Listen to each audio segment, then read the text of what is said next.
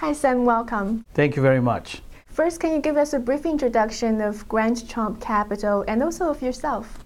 Grant Trump Capital is a private investment partnership meant for institutions and high net worth family offices, focusing on special investments in India.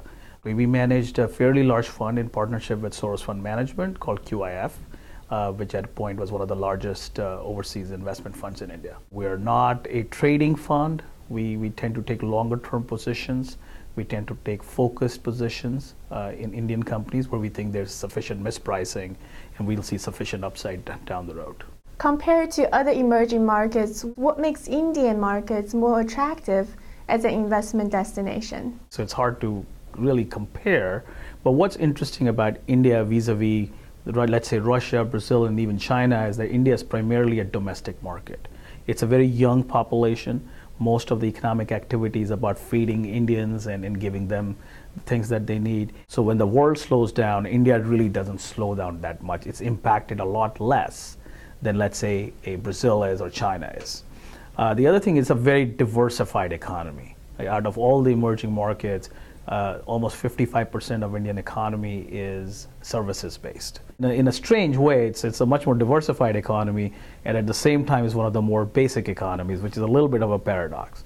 We try to keep less than 10% of a company. Even if we take a minority position, we tend to be on the similar side as the management, because in India, managements tend to control almost 50% of the companies.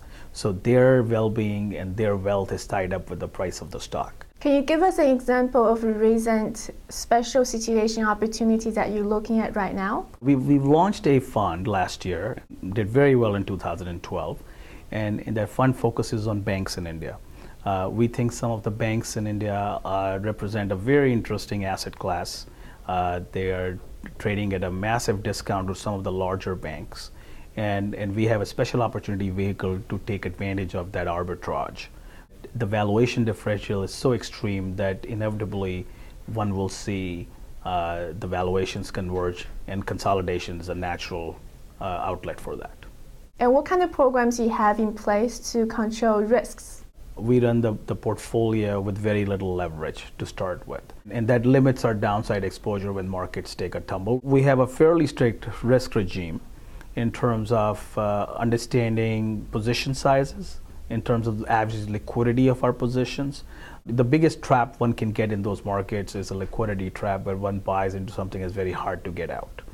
Secondly, over the years, we've spent more time, we spend a lot of time hedging our exposure within the Indian market, which is tough to do and is expensive to do.